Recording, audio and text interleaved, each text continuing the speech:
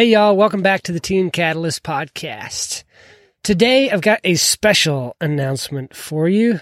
I know I said in the last episode I would be taking the podcast through episode 200 and then putting it to rest, but I'm actually going to quit a little early with the podcast. I made the decision this morning when I sat down at my desk. You know, if this is something that's going to end in 20 episodes, there's no use going through episode 200 just to reach 200. There's other things where I can put my time and effort into that will bring more value both to me and to you guys. You know, you can always follow me over at the Constructive Liberty podcast.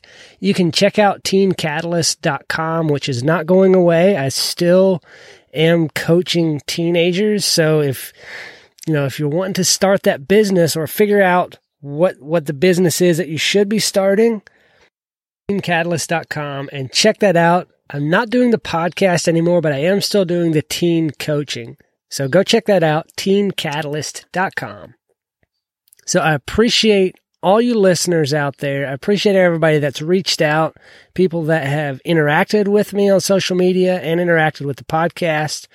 I really am very thankful for you guys. But this is the end of the Teen Catalyst podcast. But don't forget, always do good work.